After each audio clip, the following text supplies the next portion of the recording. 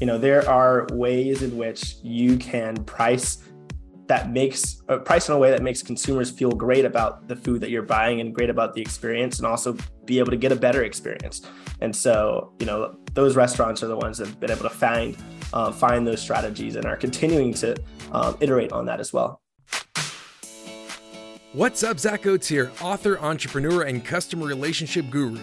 Welcome to Give an Ovation, growth strategies for restaurants and retailers, where we find industry leaders to share their secrets to grow your business. This podcast is sponsored by Ovation, the actionable guest feedback tool that works on or off premise and is easy, real-time, and actually drives revenue. Learn more at ovationup.com. Welcome to another edition of Give an Ovation. I am joined today by Colin Webb. He is the co-founder and CEO of Sauce Pricing, a super interesting dynamic pricing platform. He's also Forbes 30 Under 30, MIT grad, and by the way, class president. He is fluent in Spanish, Italian, Mandarin, Chinese, and we'll see about English. But most importantly, he's just an all-around great guy. Colin and I have hung out at some trade shows. We had a great chat a couple weeks ago, and really excited to have you on the podcast, Colin. Awesome. Super excited to be here, and I've enjoyed seeing your podcast. I've enjoyed your energy, enjoyed hanging out at the trade shows. I'm always learning from your team in one way or another. So excited to be here, and awesome. Thanks, man. English check. There we go. So wait, Spanish, Italian, and Mandarin Chinese. That's crazy. Yeah. In college, I was trying to take advantage of all of the free travel opportunities I could get. So ended up doing some AI research in Mexico, teaching some classes in Italy, and then doing some entrepreneurship programs out in China and Hong Kong. And each way was able to kind of pick up the language. Super cool. Yeah. Well, talk to us a little bit about Sauce. Now, what is it and what isn't it? Yeah. So, Sauce is essentially a way for restaurants to be tremendously more profitable by taking a data-driven approach to their pricing. And so, we plug into a restaurant's systems, whether it be their delivery systems, their aggregator systems, or their POS systems. We're plugging into it all, understanding their data in three forms: demand, cost of goods, and competitors, and taking all of the work that restaurants would have to do regularly in order to manage their pricing in a smarter way, and allowing them to implement expert pricing strategies in one click that are dynamic with the changing market environment. So is this something that like a Wendy's would use, or something that like a Tony's Pizza down the street would use?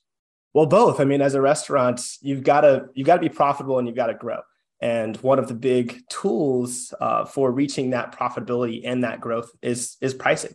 Every single restaurant has to figure out their profitability as a business overall. And so, whether it's, your largest restaurant chain like your McDonald's or your Chipotle, for example, Chipotle in their spring earnings report credited pricing for being one of the reasons why they saw this major growth over the last year, or whether it's your small. It's not just Chipotle too. You look at what happened with Dine Brands. They just, pricing was a huge reason why they were able to bump up. And you look at other brands who didn't take as aggressive pricing hikes, and they're eating their shorts right now, right?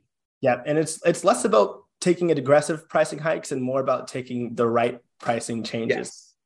Smart pricing adjustments. And so, there are ways in which you can price in a way that makes consumers feel great about the food that you're buying and great about the experience, and also be able to get a better experience.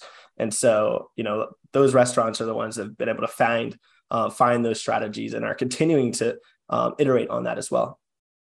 So first of all, dynamic pricing. Yeah. There may be, I think everyone has some notion of what it is, but I also feel like, as we've talked about on the show before, there's the F word that comes up all the time with dynamic pricing, which is fair. What is fair? How do you make sure that this is fair? My big question is, and what everyone is wondering is dynamic pricing going to work for restaurants? Yeah. Absolutely. Absolutely. It will work for restaurants. And one thing about dynamic pricing that we all have to remember is that dynamic pricing has actually been around for thousands of years. So even thinking back to 2000 years ago, before technology, you went to the market and you would, ask for a particular item. The vendor will tell you, hey, it's this price. You say, hey, I don't want to pay 10, I want to pay 6. And they say, okay, well, I'll give it to you for 8. Right. That itself is dynamic pricing, right? You're paying for, what exactly you want to, pay. As time has gone on, you had this transition throughout the industry and throughout the world where, retail created static prices, where it was just operationally more simple for retailers and for restaurants to have a statically priced item that they were selling in order to keep their inventory managed properly. So you think of a retail store. And scalability, right? Exactly. Just in order to keep their operations and to have large restaurant chains, you needed to have a physical printed menu that was standard across the board, right? And now with technology, we saw this jump first, obviously, with e-commerce, with hotels, with flights as well. With technology digitizing these industries, you're seeing, the ability for these businesses to change prices, kind of returning to our old way of pricing, but change pricing in a much more profitable way, but also in a much more, convenient way for consumers. And so, in flights, you're rewarded if you're able to buy flights early by getting a better price. When you're shopping on Amazon, they're giving you tailored discounts and tailored pricing to you depending on what you're willing to pay. Now, restaurants are obviously, doing dynamic pricing already. People feel like it's fair. And, the way that they do it is that, if an item is a high demand item, restaurants might increase the price of that item. That day, or you're saying like in general? They do that now. Restaurants are doing that now. They're popular items. They might say, hey, this item's getting really popular. Obviously, we want to make sure that our business is something that can profit. And so, as costs change, because costs are a big driver for restaurant sales, restaurants are figuring out ways to increase the prices of their items as it relates to costs. They're also doing happy hours, which is effectively dynamically pricing, right? Encouraging consumers to buy at different times such that they can get their food and not quite overwhelm the kitchen during busy times, or essentially like allow restaurants to gather additional revenue during lull times. Yeah, I mean, for example, Ovation, we do a lot of text marketing with our clients, right? So we have a text marketing platform, and it happens all the time where people are dynamically pricing, but in a different way. They're dynamically pricing with discounts, and they're saying, come in and get a free drink if you order between 3 and 5. Come in on today's a rainy day. Come in and get free fries with your meal, right? Like that's dynamic pricing, but really that's dynamic discounting. What you're talking about is if we already do it the one way, why not do it the other way, right? Why not change that pricing so that way, hey, come in at 5, come in after 5 today and pay $10 more. Like, obviously that's not a good text marketing platform, but that's kind of the concept, right? Well, it's both. It's both. It's the essentially ability to, for the example of the restaurant that has a lull period and then gets super busy at one time, they don't want to overwhelm their kitchen staff, and they also don't want to have people waiting an hour to get food. That's just not a good experience for consumers. And so, in this digital world, there are a lot of things that consumers are already paying for convenience, even on delivery platforms. So, if you're ordering during a super peak time, you might pay more from a delivery fee standpoint in order to, get your food during that time. It's the same thing when it comes to pricing, and also, restaurants, when it comes to managing their costs of goods. They're already increasing their prices in order to be, in order to maintain their profits as a restaurant, which is just something that, they have to do in order to continue serving their customers. So let's talk a little bit about menus, because I know that you've got some thoughts and feelings on menus. I do as well. We've talked about it numerous times on this show. Yeah. I look at, one of our good friends, Gregory's Coffee. I tell the story about how, and I got to get Gregory on to have him tell the story himself, but he had his grandmother's donut recipe and they sold these donuts out of Gregory's Coffee. But the problem was it was the only thing that they used their fryer for. And so they decided to take grandma's donut off the menu, right? And to sell other pastries and baked goods that were easier to sell. Now you talk about an emotional versus business decision, like that's really tough to do. But let's talk a little bit about menus. Yeah. How should we as restaurants look at optimizing our menu to, one, get the most revenue from it, and two, what do we do with the, and get the best COGS out of our menu? Yeah. Great question. And that's one thing that, many restaurants are trying to figure out today as well.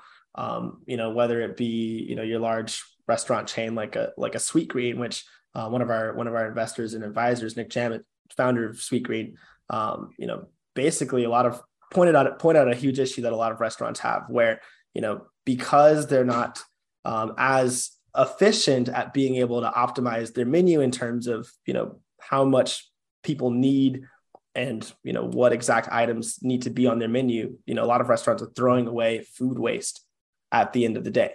Right. And in order to essentially stop doing that, you've got to be able to optimize your menu in a better way. And so there's a lot of ways that restaurants will think about their menu. One is, and a lot of ways that they should think about their menu. One is like, obviously the items that are selling, focus on those. The items that are not selling on your menu might just be things where, you can be more efficient by taking those very few sold items off of the menu. From a delivery platform standpoint, we've seen restaurants who will have too many items on their menu on the platforms, and then they get delisted from DoorDash or delisted from Uber in terms of where they flow up in search rankings. And so being able to delisted because they have too many items on their menu. Really? The menus are too long. Will. I've never heard of this. DoorDash and Grub, they'll delist you for just having too many things on there. Yeah. So if you're a restaurant that has, like, 500 items on your menu, or like, super huge or super long menus, you might get delisted on those platforms. And so, we've seen restaurants that, maybe they have a bunch of different variations of their menu, and it's like, just way too many iterations on there. And from a consumer side, you don't want to have analysis paralysis and have 1,000 different options to choose from. You want to know what to eat, right? And you don't want to have to sift through it all. And so being able to take advantage of that can actually help you from an SEO standpoint and being able to just reach more customers there. From a cost of goods standpoint, obviously you've got to figure out as a restaurant how to maintain strong margins, and where on your menu items you can have a stronger margin, where on your menu items where, you might not necessarily have the best margin, but this item is going to drive sales. And so we do a lot of research around particular item sales and get down to, what items are high retention items, where it's that chicken sandwich that's on the menu and you may not realize it, but if someone buys that chicken sandwich, they're 75% more likely to come back and buy more from the restaurant. Yeah. And so, as we know, restaurants get revenue and customers from those repeat sales, right? And that's a huge driver of business. And being able to use that information to drive your pricing strategies is essential. So, talk to me about what's like a real life example of how dynamic pricing can work. Like, I'm Zach Shack Burgers. What do I do? How do I use dynamic pricing to help me? Yep. Great question. So, there's a couple of steps that you would take in order to use dynamic pricing, right? First, you'd want to make sure your business is profitable, right? So you're going to look at your Zach Shack's Burgers, you're going to look at the cost of goods and find out, what margins have actually changed. Likely you're in a place where, your costs of food might have risen since the last time you changed that food price, and you're just losing margin because, you changed your price of food 6 months ago, and 5 months ago, the price of food rose again. And so you've got to be able to be responsive and reactive to that. There are platforms that allow you to do that instantly rather than, being less profitable for 6 months. And so you look at that, but obviously, you don't want to just increase those prices without being aware of what's going on in the market and what's going on from a demand standpoint. And so you look at COGS and then you look at your demand and figure out, okay, well, is my demand growing such that I can actually increase this price? And is it growing relative to the market? You look at your competitors and understand, hey, do I have wiggle room from where I'm pricing compared to where my competitors are priced? And can I make this change? And then all of those factors considered, you can actually get to prices that will drive, additional sales without necessarily hurting your customers, and also just allowing you to provide a better experience. Now, there's a more frequent way of managing your prices. So obviously you'll want to do that on a periodic and regular basis as COGS, competitors, demand is changing. But maybe there are particular events, particular holidays where, that your business is going to get a huge inflow of sales. Maybe it's going to overwhelm the kitchen. Maybe, you're going to have to, staff your restaurant higher for that particular day or for this particular weekend, et cetera. Maybe you don't even have the staff available to serve all of that. And so you're trying to figure out how you're going to manage that huge inflow and keep great food quality. For a situation like that, you might decide, hey, let me increase my prices for this weekend, or let me increase my prices for this particular day. Nowadays with platforms, you can do that at scale. With physical menus, that was, virtually impossible. But nowadays on delivery platforms, on first-party ordering systems, on QR codes, on digital menu boards, you can do that. And so restaurants are starting to wake up and see that. So what was virtually impossible today is possible because of virtual. Exactly. That's awesome. And I think all of this bleeds into, we're trying to make sure that we have a great guest experience with all of this, right? Because it's so important. At the end of the day, that's what it all boils down to. And so how do you look at dynamic pricing and guest experience? And I guess what would you think is the most important aspect of guest experience relating to dynamic pricing? Yeah, convenience, 100%. So interesting, convenience. Now, quality is the floor. People want quality at convenience, where if you are a consumer ordering from a restaurant, you don't want to wait a long time for food and have that food be cold, or have that food be bad, or have that, that experience it just is a bad experience for you as a guest. And so, restaurants, obviously, there's ebbs and flows of restaurant demand that, you have to be conscious of. And dynamic pricing is something that can allow restaurants to mitigate those ebbs and flows while still being profitable, where people as consumers are paying, if they're paying higher during a particular time, they're paying for the convenience of being able to eat at their best place while also being able to get their food extremely quickly, extremely hot, extremely well prepared. Interesting. Love that. So what are some successful tactics that you have seen or tried lately? Yep. So obviously, that we've seen or tried. Great question. Or no, restaurants. Yeah. So from a restaurant side, there's a couple of successful things that we've seen. One is, obviously restaurants being able to extend their reach with delivery and augment their sales by extending online. It's the same thing that Jeff Bezos noted when he started Amazon. You can sell 70,000 books in a bookstore, or you can sell an unlimited amount of books online. Right. And so restaurants are tapping into that unlimited, extended demand that's, really driving a significant amount of business nowadays. Now, we've seen restaurants also be successful extending their table serving capabilities using QR code ordering. So managing when they're short staffed, using QR code ordering and using automation. And then obviously, on the pricing side, we've seen restaurants using pricing and promotions as a means of routing demand. So as routing demand, and then also, being able to take care of those costs that are changing. So, essentially during higher demand times, consumers are paying for convenience, and restaurants are able to be more profitable and actually keep their businesses alive. As costs are changing, we've seen restaurants be able to react instantly to that, taking a smarter pricing strategy approach. We've seen the case of Dine Brands or Chipotle, et cetera, being able to be a lot more reactive to that. And then obviously from the promotion side, happy hours have been around for a long time. And so, restaurants can benefit from being able to drive volume to those slow periods where, they can be more profitable overall just by having more orders. Interesting. Yeah, I think that makes a lot of sense. And I think as we're thinking about dynamic pricing, the big takeaway for me is don't be afraid. Dynamic is not a dirty word. It's something that's been done for a long time. And it's something that we historically as restaurants, we've done for a long time, but we just do it in chunks. We do price increases menu wide, or price increases on certain items, or we remove avocado from something and we have $1.50 upcharge for it.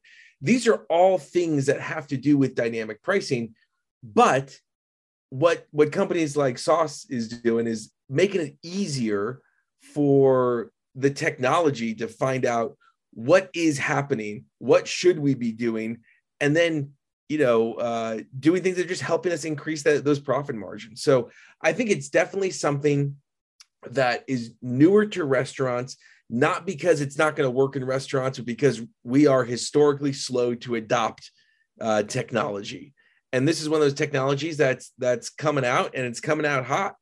So, Colin, who deserves innovation in the restaurant industry? Who's somebody that you think we should be following?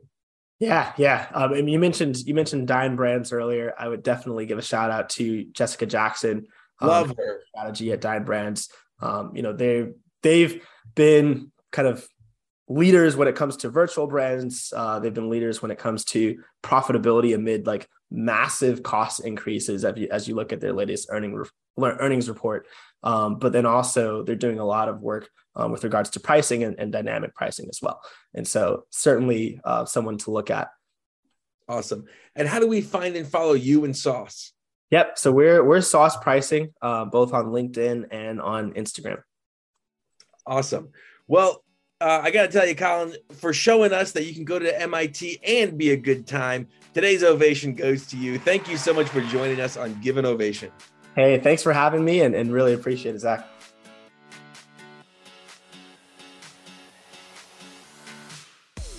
Glad you're with us today, and thank you. Thank you to the risk takers, the troublemakers, the crazies who are keeping this world clothed and fed. You're the ones who deserve an ovation. Again, this podcast was sponsored by Ovation. To see how we can help you grow your business, go to ovationup.com.